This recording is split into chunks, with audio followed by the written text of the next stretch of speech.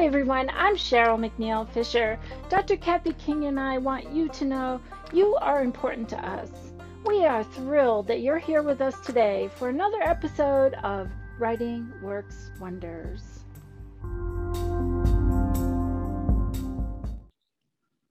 Welcome to Writing Works Wonders. We're so pleased you're with us for this exceptional celebration of talent in our August open mic. First, two brief announcements. First, we want to be sure everyone enters and has the opportunity to win our first ever Writing Works Wonders contest. Yes, it's the Exactly 52 Words contest, and information is online at our website, writingworkswonders.com. Click Contact Us, and you'll find all the details and be able to submit your entry for the prize, which is $25. We're getting entries from all over the world, so don't miss this opportunity to share your best effort in meeting the challenge that we're presenting to you. Secondly, Writing Works Wonders weekly writing prompts. Can you say that 3 times fast? Well, people are really enjoying these, and so are we. We have several ways to find the weekly prompts and also share your responses. Again, go to writingworkswonders.com and click Contact Us. You'll find information about the writing prompts. You can see the weekly prompts, can enter your response as a comment. You can also email it in or text message or phone it in, and we will transcribe it for you. You also have the opportunity to sign up for an email from us that comes out weekly, which includes the writing prompts and our Zoom information. Same page, writingworkswonders.com, contact us for the information. We enjoy celebrating your talent and want to do everything we can to encourage your writing success. I'm Dr. Kathy King, and I'm so pleased to introduce to you my fabulous co-host, Cheryl McNeil Fisher. And let's get this party started. Hey Kathy, hey everybody, welcome to another open mic at Writing Works Wonders. We have quite a lineup for you, and so without further ado, let's get started. First one up, Abby Taylor.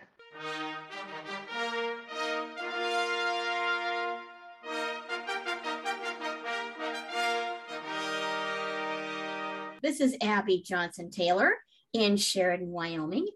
And today I'd like to share with you a story that was partly inspired by Dolly Parton's song Jolene and by a local radio station's advertisement for a restaurant that specialized in foods made with Gouda cheese, which is a Dutch cheese. So this story is called A Gouda Day for Jolene. At the country kitchen in Sheridan, Wyoming, Dolly sits in a booth, dressed in a pink pantsuit, her blonde, frizzy hair sparkling in the sunlight. She barely touches her Gouda cheese omelet. Jolene sits across from her, wearing blue jeans and a white t-shirt with Wyoming Cowboys emblazoned in bold black letters on the front. Her dark hair is cut short. She wolfs down her barbecue chicken sandwich, also with Gouda cheese. I'm surprised to see you, she tells Dolly. When I called and asked if we could meet, I didn't think you'd come all the way out from New York just to see me. I don't know what he sees in you, honey. You're so plain. Maybe it's the fact that I'm always there for him.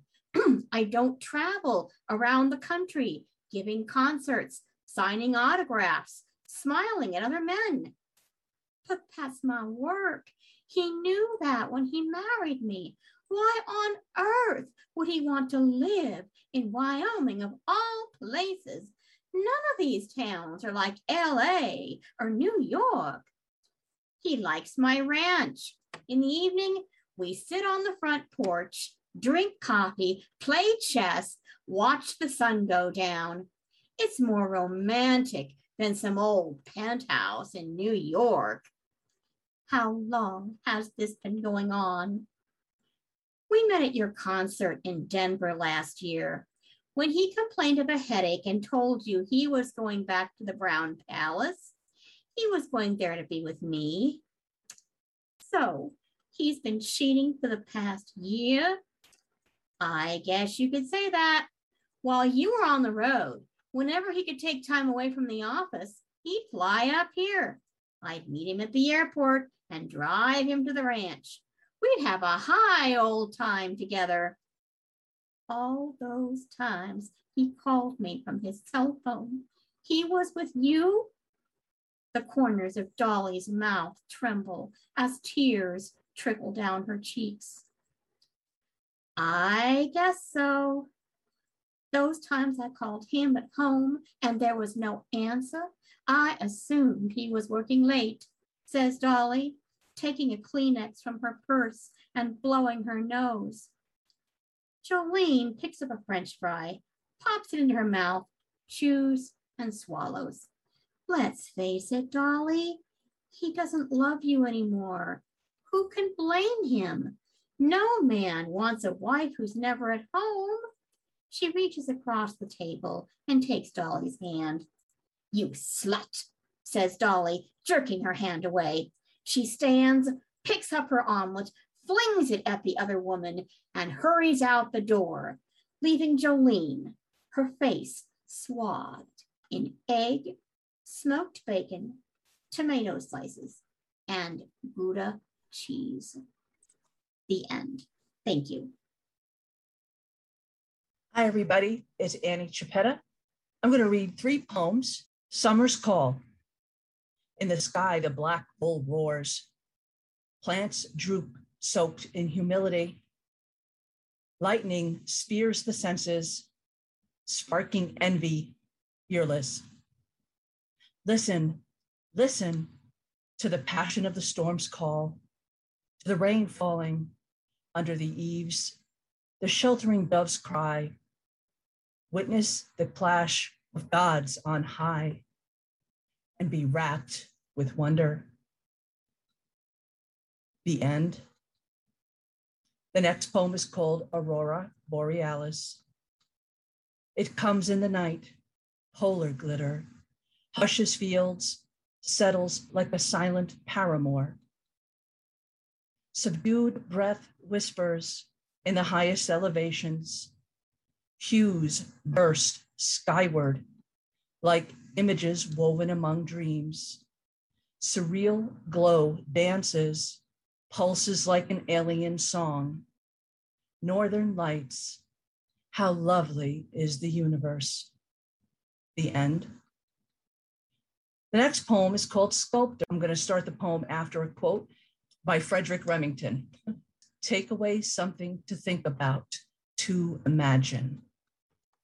I touch a bronze replica, enormous body of the African buffalo, thousands of pounds, a mountain of animal, accessible to fingers, wide, splayed, bovine hooves, trunk like legs, notched, drooped ears, skull capped by graceful and deadly horns, sweeping low, a practical helmet for tossing away predators.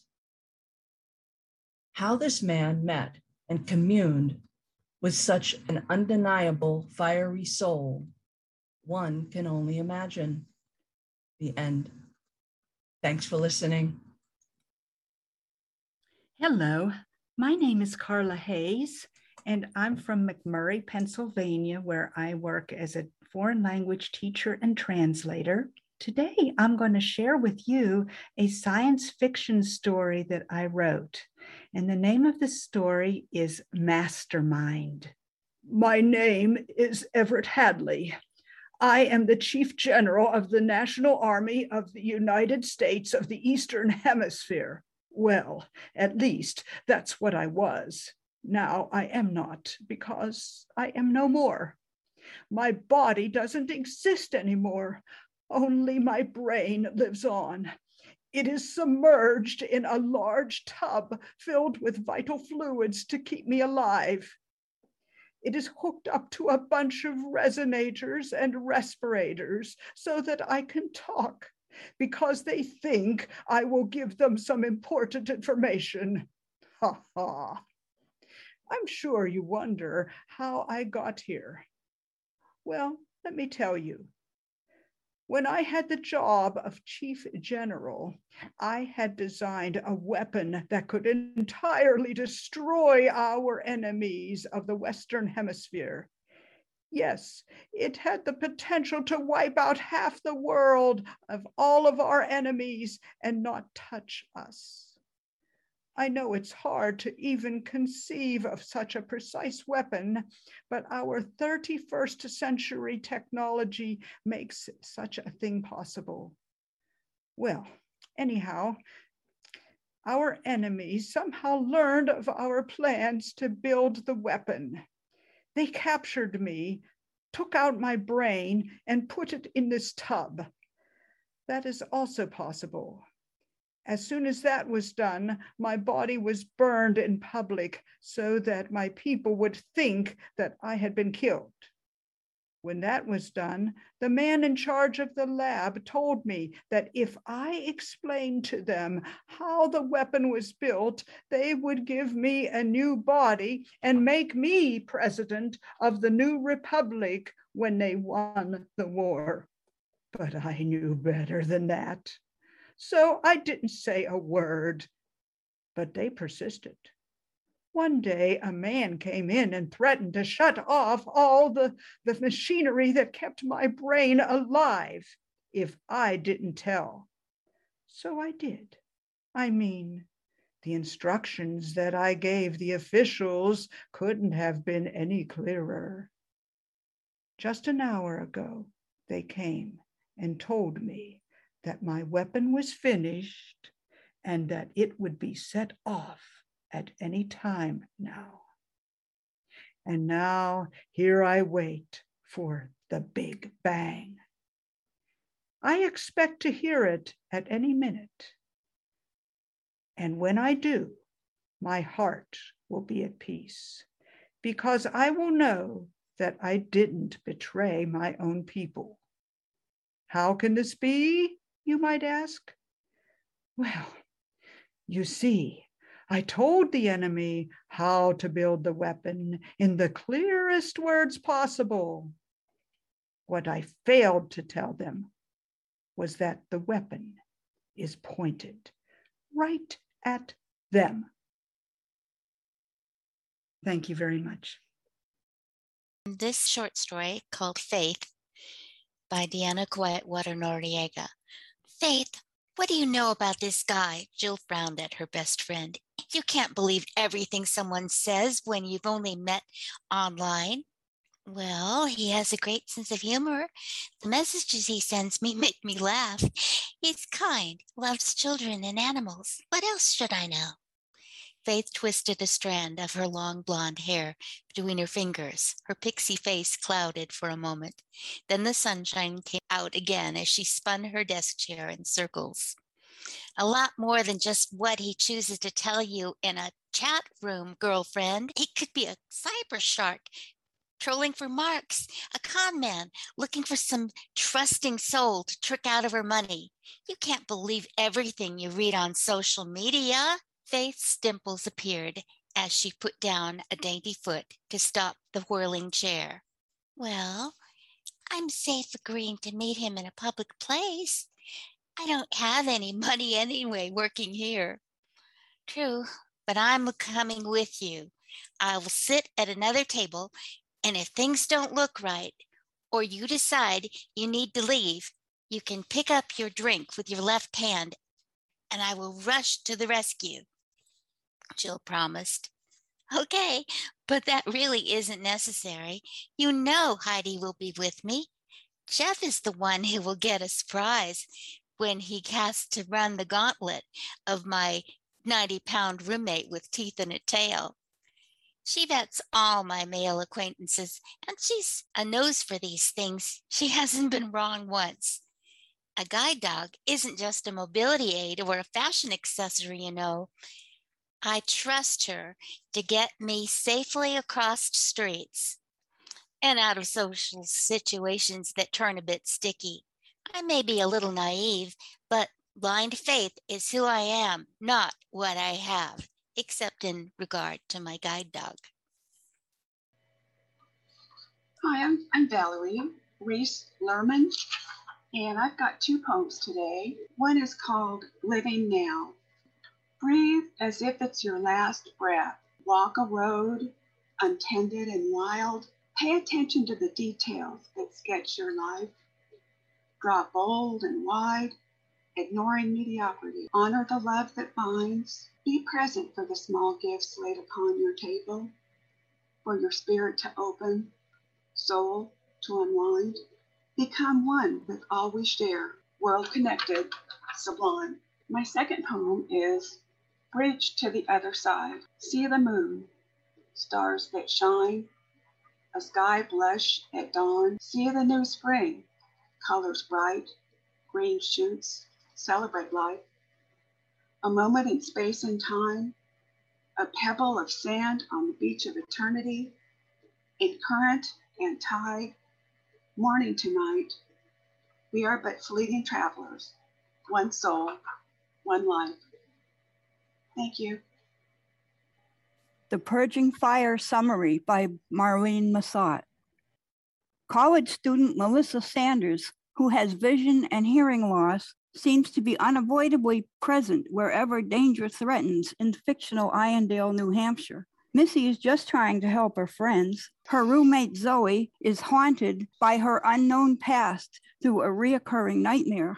Their dorm maintenance man, angry with God, has a granddaughter who is transfixed by fire. Missy knows that Alex has some dark secret he just won't share. As romantic interest sparks, college fire marshal Alex Marcus feels compelled to protect Missy from harm until a violent misunderstanding breaks their marital engagement. Only then it becomes clear that Melissa has been the arsonist's target. And now, an excerpt from The Purging Fire, performed by Timothy G. Little. Hi, Missy. May I join you?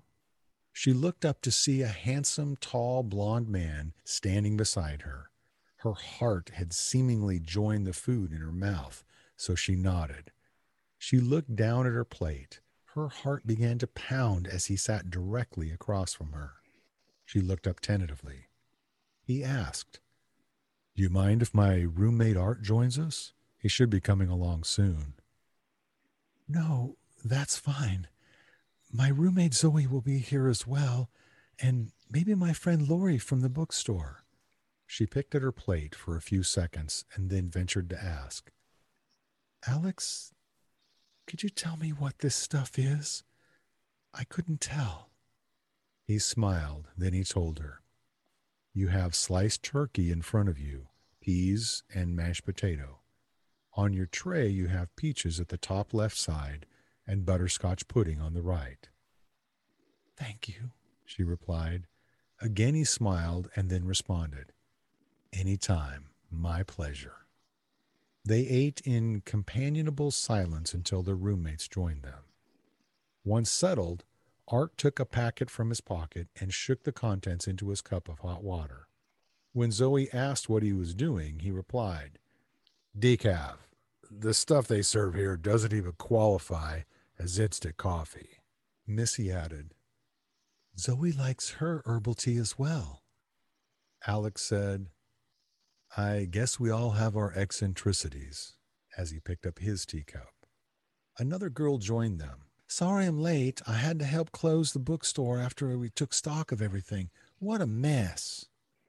Alex asked, "Was there much damage, Lori?" "Fortunately, not a huge loss. Some of the textbooks for next semester will have to be reordered. We lost a few supplies, but the fire was contained quickly, thanks to our brave fire marshals here." "Just doing our job," Arthur said quickly. He sawed at his turkey with his fork and knife. "Hi, gang, have you heard the latest news?" Peter Early was pulling a chair from a nearby table over to join the group. Art sniffed and then commented, "If you mean the bookstore fire, you're a bit late. We were all there, remember?" Pete shook his head.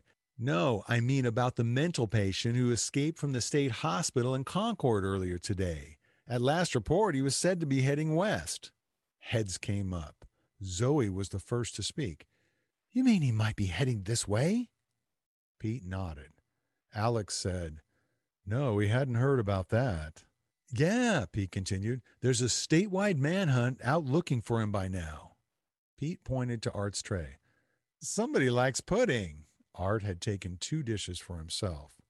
I like butterscotch, Art replied, then scooped some potato into his mouth. Missy spoke. I can agree with that. They ate in silence for a time. Finally, Zoe asked, So, Pete, how did you get to become the editor of the town's paper at such a young age? Thanks. I worked with my uncle at the paper since I was in high school, and he recently retired and gave it to my charge. He also suggested I come back to school to complete my journalism degree, so here I am. Fortunately, it's almost there since this is my senior year. Alex teased. Scoop 'em, Pete. Hello, this is Michael Gandy. I give my books away by email through weekly and monthly programs along with talking books. I currently have readers in 17 countries and 34 U.S. states.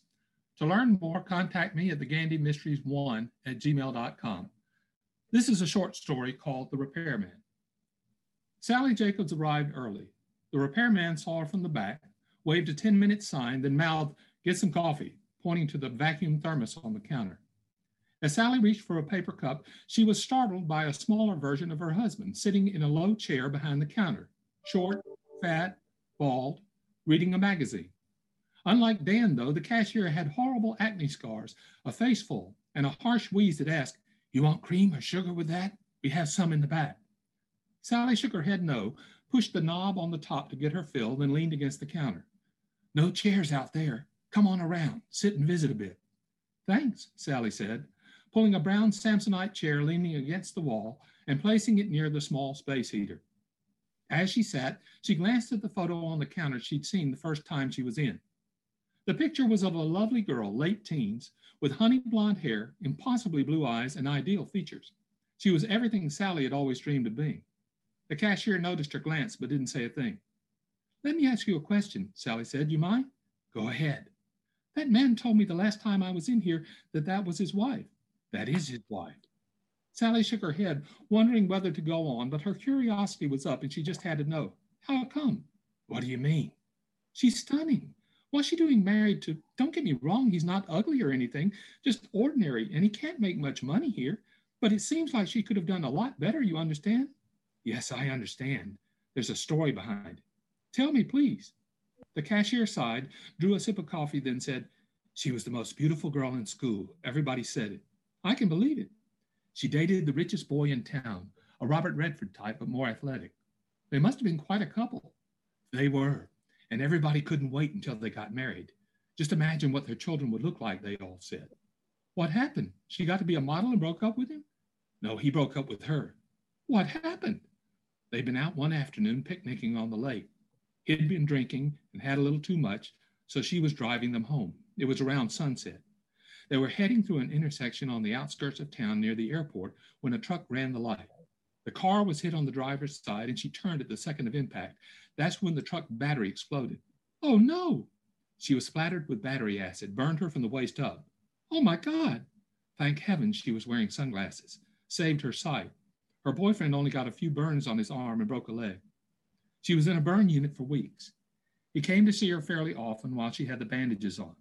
When she got them off, he came and saw her and then didn't come back for a while. When he finally did return, he cried and said he was sorry, but this wasn't the deal he made, and he called off the engagement. It tore her up, of course, and she felt that nobody could ever love her. She really thought her life was over. She concentrated on herself for a long time, real miserable. One day, when she was sick and tired of all the misery, she noticed a fresh bud in a vase on a table just inside her hospital room door. She thought about it and realized that there'd been a new flower in that spot for days, weeks even. She asked the nurse, who told her that a young man came by early each morning to deliver it, usually when she was asleep. If she was awake, he'd ask the nurse to bring it in. She was intrigued by this and asked the nurse to wake her up early the next day, but to tell him she was asleep. She wanted to see him. So he came in and she said hello. He looked so frightened, it was almost as if he was being arrested. He nearly ran out, but she said, Please don't go. It gets very lonely here. Then she looked at him closely and said, "Don't I know you?" He just nodded. "In school, right? You were in my chemistry class. I'm Walker Collins. Thank you for the flowers, Walker. I thought you could use some." And then he left. But he came back the next day, and then the day after that. She really had to push him to say more than hello. But she finally convinced him that she really wanted company that was her own age, and so he stayed longer and longer. There was a break when he had to go to summer camp as a counselor, and it really made her miss him. She realized then that she was falling in love with him. And then they got married. It took some time, but yes, they did. His family was against it, but he made up his mind, and they were married several years ago.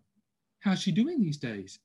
She still has problems, mainly with her lungs. They put her on steroids when they fill up, and some of the medication makes her puffy, and then it hurts too much for her to put on her wig or even a scarf. She can't go out, so instead she comes down here and sits with him. He must really be something. He's quite a guy. Walker's the only person who sees her as she was, who looks at her like she's still the head cheerleader and the homecoming queen. She says he's the only mirror she ever needs. The TV repairman came out from the back, looked at the cashier, and said, "Got your set, Ms. Jacobs. It just needed an adjustment, no charge." "Oh, I must pay you something. Just remember me the next time you have TV or VCR trouble." He turned to look at the cashier. "You doing okay, honey?" "I couldn't be better," she said, and she rewarded him with a dazzling smile. The end. Hi everyone, my name is Rebecca Valladares, and I'm so happy to be here with you guys today. This is a story that I wrote about my second to youngest child, so here goes. I only have one daughter, and Jocelyn is her name. I have loved her since the day that she started growing inside of me. She was a precious baby who captured many hearts, and then she grew up to be a bright girl.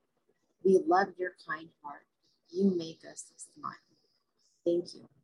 Hello, my name is Norma Bogie, and I'm from Des Moines, Iowa. I wrote this piece during a especially emotional time in my life, and I am humbled to say that it was subsequently published in an anthology. It's the only poem I've ever written. It's called Longing.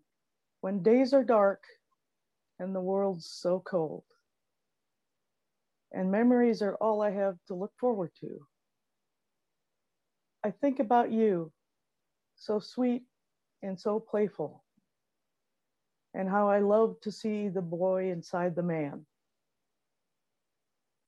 I know you love me for your own reasons, and my heart holds a special place for you. Time and space conspired to keep us apart, and I'm sorry fate dealt the hand it did. I will carry on, as will you, down separate paths, and I'll meet you where the stars collide. The end. Thank you. This is Pam Washam. I'm from Texas, but I live in Oklahoma right now. The story is called I Came to Get My Rabbit. One day, I figured out that I was almost out of bunny food. So I walked the 6 blocks to the pet shop to buy some more. When I went inside, I heard the bell tinkle, as it always did. And then I heard quick little footsteps coming toward me, and a voice I wasn't real familiar with saying, "Could you help me? I just don't know what to do. Could you please hold this little rabbit? I just don't know what to do." I thought, my gosh, what's the big deal? So I said, "Sure, I'll hold a rabbit. What's wrong?" She said, "Oh, well, you'll see in a minute. You'll see in a minute." Then I found out she had just got the job yesterday, and she was a high school student in her senior year, and everyone had gone to lunch and left her all alone in the store, and she was nervous. So I took the little bunny out of her arms, and oh my word, it was the softest bunny I ever touched in my life. It felt like a chinchilla. I'm not really sure if anybody else has touched a chinchilla, but it is the softest thing you could ever imagine. So I was holding this baby bunny that was soft like a chinchilla all over, not just in one spot. He had beautiful stand-up ears. I asked her what color he was, and she said he was chocolate brown. So I kind of wandered around in the store a little bit, and then I heard the door open and the bell tinkled again. And I heard this guy say, "I came to get my rabbit." And I thought, oh my God, this is really not good. So I thought, I think I'll just mosey on over to where the fish are. Maybe that's a good place to be. So the young girl says, "Well, sir, did you go and measure your snake?" "I did," she said. "Okay, which rabbit was it you wanted again? I forgot. Let's see. I don't see that rabbit that I wanted in there. I bet you sold it." She said, "No, I haven't really sold a rabbit all day." "Well, where is it then?" She said, "I don't, then he said, "Oh, I see it. I see it. I see it. That girl over there, she's got my rabbit." I thought, man, you have really met your match today. I said, "Hey, does this rabbit have your name on it someplace?" He said, "No." I said, "Well, did you pay for it?" "No." "Well, so it's not your rabbit, is it?" He said, "Well, I said I wanted it." "Well, come on over here and get it then." He said, "I ain't coming anywhere near you nor that dog of yours either." "Why not?" "'Cause you got that look." "What look?" "You know, that look." "I don't know anything about a look."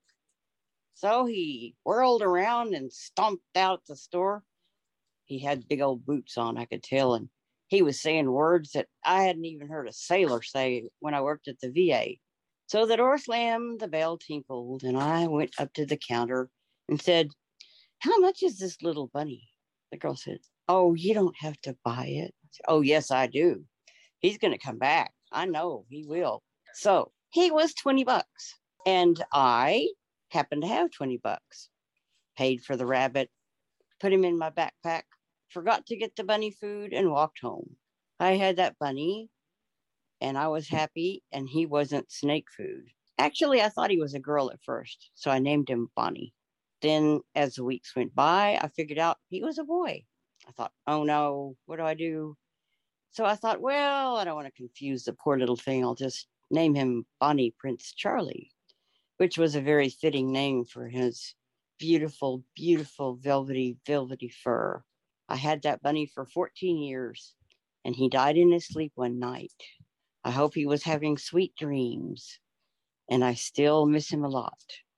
But I'll never forget that day when I walked into that pet shop and held that bunny in my arms for the first time. The end. This is Alice, and Pam, thank you for that delightful story. I so enjoyed it. Good afternoon, everyone. And thank you, Cheryl, and thank you also to Kathy. The poem that I'm going to share with you today is titled The Almost True Story of an Angel's Wing by Alice Jane Marie Massa.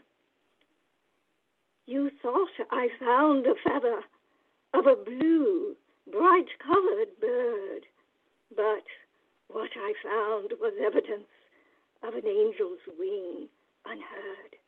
Unheard, yet I felt a flow of air pirouette across my face, urged on by what I do not know, but I fell down upon my knees at that holy place.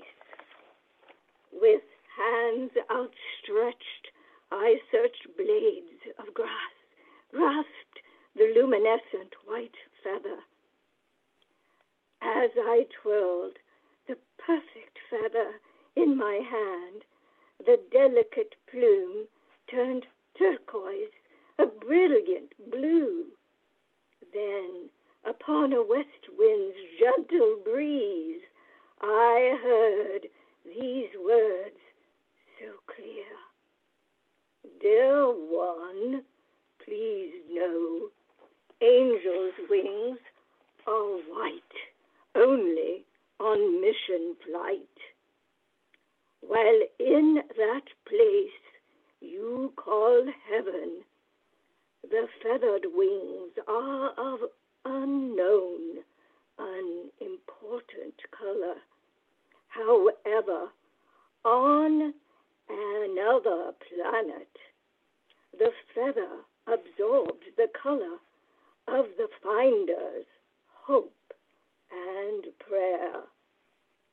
The plume is not a piece of good luck, but a reminder to make that place you call community a softer, safer, kinder surrounding. You must keep this feather for each day as you work very hard at life. The feather will lift you up with laughter. The end. Hi, this is Carol calling from Maine. Thank you all. This is such fun, actually. What I've written, I wrote in response to the prompts. The title is using the words that were suggested: bombastic, conundrum, diabolical, kaleidoscope of serendipity. As an abacus adds a bamboozled buffalo's bounces, it causes a coughing conundrum, dark, dripping, diabolical, exploding eggs, fight flipping frogs, and giant gargantuan grapes to hoist happy hogs into icy igloos.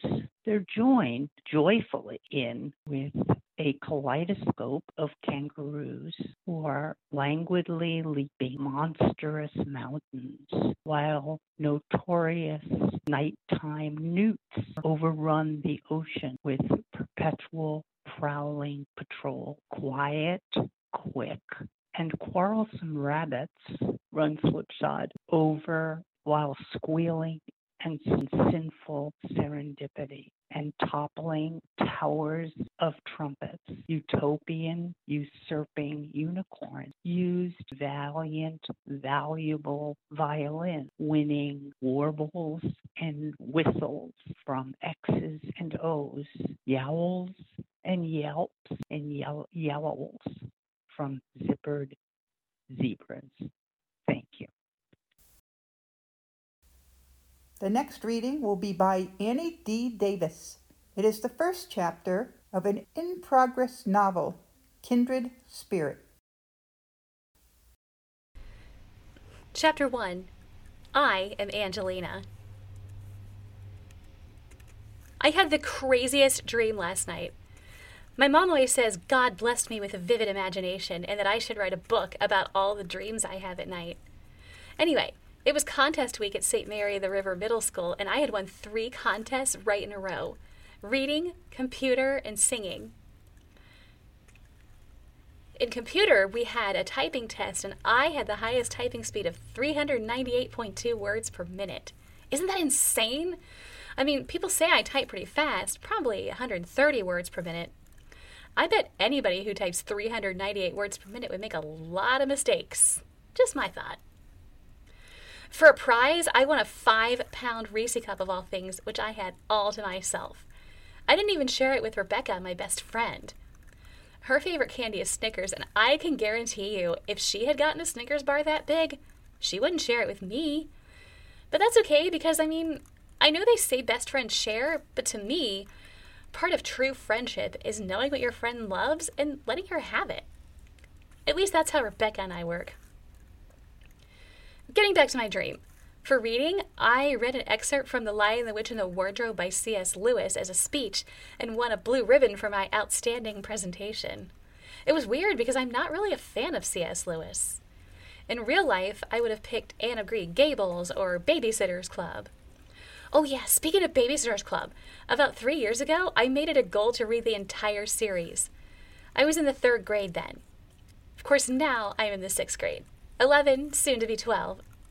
And I have read every single book in this series. BSC was literally all I read in those 3 years. They're just that good. Christy, the president of the Babysitters Club, reminds me of Rebecca's older sister, Alicia, who used to babysit me when I was younger. She actually babysat me and Rebecca both, and that's how we became friends. Christy's the one who started the Babysitters Club, and obviously she stuck with it. Otherwise, there wouldn't be those hundreds of some-odd books to follow Christy's great idea. Alicia is 18 now, and when she was in the 7th grade, she started this all-girls creative writing club at school.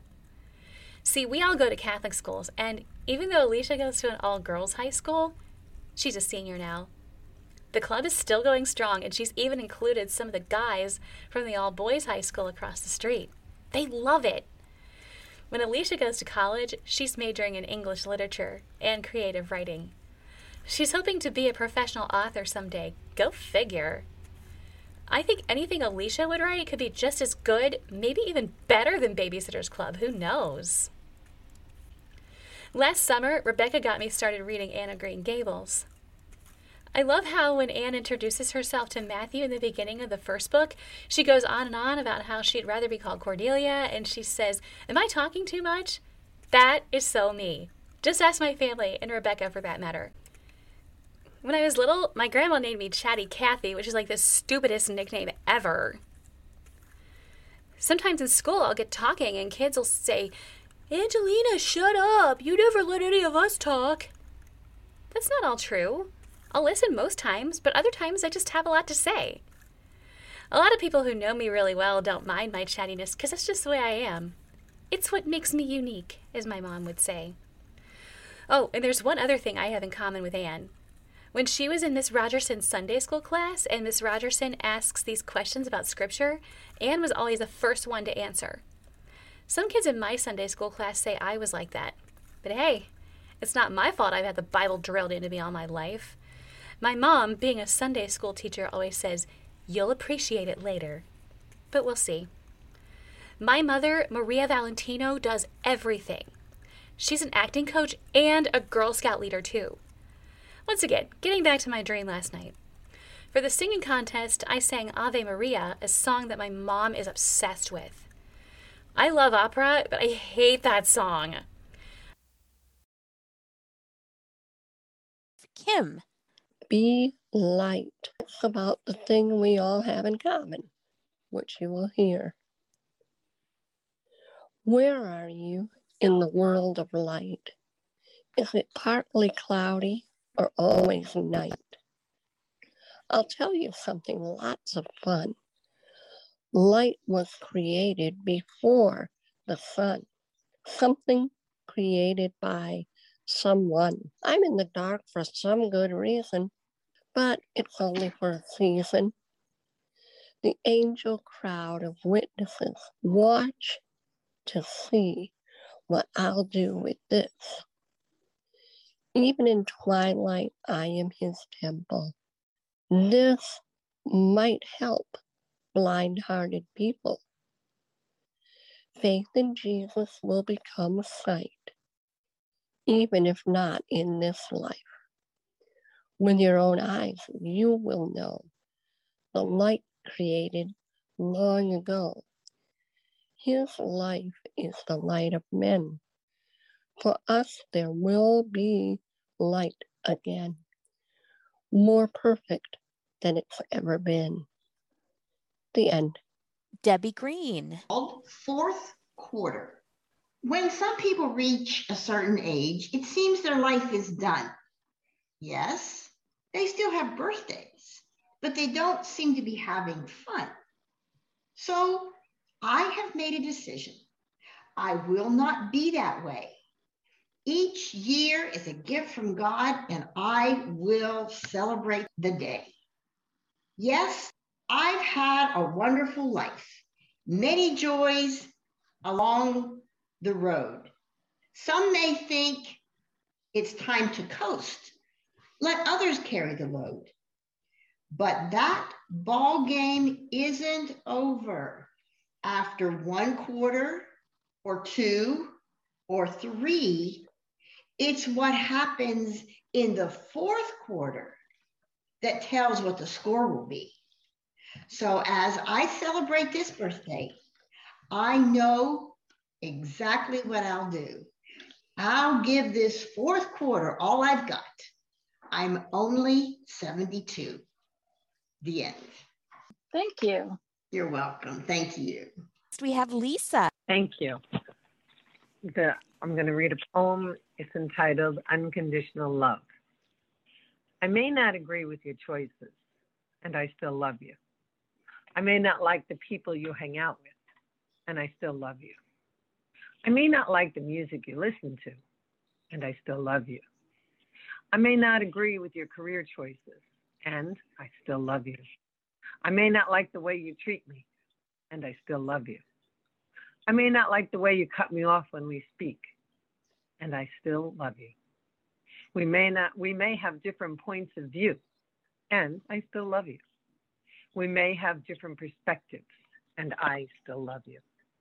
We may not accomplish goals the same way, and I still love you. We may not be as close as I'd like, and I still love you. We may never be close, and I still love you. You may not agree with my lifestyle, and I still love you. You may never forgive my actions, and I still love you. You may never be there when I need you, and I still love you. You might not be there when I cross over, and I still love you. That's what unconditional love is. I asked for a child to give unconditional love to.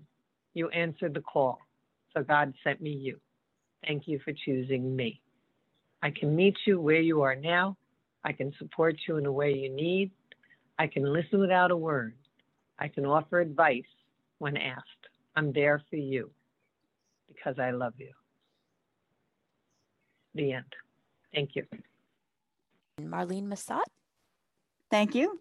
This is in response to your 5-word prompt. The title is The Great Sea Conundrum by Marlene Massat. Grumbling could be heard throughout the camp. People, animals, and belongings pushed forward across desolate sands. It was not serendipity that led them to this plight. The people surely felt bamboozled by their diabolical enemies who had enslaved them. They certainly felt trapped in a kaleidoscope of captivity and flight in their journey. Conundrum appeared in the form of the Great Red Sea. How would they cross? The end. Very creative solution you came up with, Marlene. Thank you. Thank you. Deanna Noriega. That made me think of a poem I wrote to put in a basket of apple-scented, apple-flavored things that I gave at a church bazaar for an auction. I just found everything that had anything to do with apples. Days are warm and nights are cool. It's apple time again. Winesap, Jonathan, Granny Smith, Gravenstein, red and golden delicious, Fuji and Arkansas black, sweet and tart, red, yellow, and green. They weigh down the branches. I fill my hands with pleasure, pile them in a basket. I tuck them in lunch boxes, glossy globes of treasure. A present for the teacher, a treat for a pony. Not even Eve could resist savoring this delight. Diced in a Jell-O salad, combined in countless ways, apple butter, applesauce, apple cider and pie, baked apples, fried apples, holding harvest memories when the winter winds blow. And that's apples. Okay, now I'm hungry for apples. Thank you, everyone, for coming today. Thank you for participating. Thank you for listening in. Let's give our participants a round of applause. Outstanding talent. Thank you so much for being with us today, and we appreciate all of you. Until next time, my friends, keep on writing. And Kathy, you want to close us out? No live show next week for Labor Day weekend. The interview that we'll be posting is with Robert Kennett, and it's a fabulous one That will be episode 28. You don't want to miss that one. That's going to be bonus content. Remember, you may submit your writing prompt responses by email, via the website, or voicemail or text. Here's the writing prompt for next week. It is write an 8-word story about a parade. Yes, it's flash fiction. Thank you, everyone, for making this inspiring celebration of talent today. Be sure to visit writingworkswonders.com to find all the many opportunities to write and participate in our events. All opportunities to join Zoom calls, contests, writing prompts, and open mic events are available through our Contact Us portal, writingworkswonders.com, and click Contact Us on the website. We also have a donate button, which gives you several ways to help us pay our technical expenses. We are fortunate that all our staff, including Chanel and Larry, Cheryl, and myself, volunteer their time and skills, as well as our authors and readers today. Thank you, thank you. You may contact Cheryl and Kathy through the contact page, email us at writingworkspodcast@gmail.com, or telephone us at 347-467-0221. Above all else, we want you to be encouraged, inspired, and enjoy the wonder of writing. We look forward to being with you next time.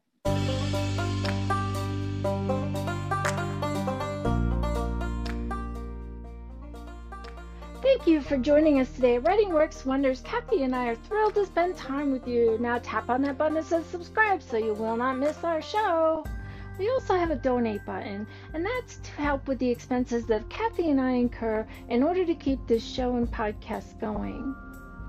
There's a link there that you can tap on that will take you directly to our website at www.writingworkswonders.com. There you will find all the information we talked about today, along with show notes and so much more. We want you to feel encouraged and inspired to know the wonder of writing. And until next time, our friends, keep on writing.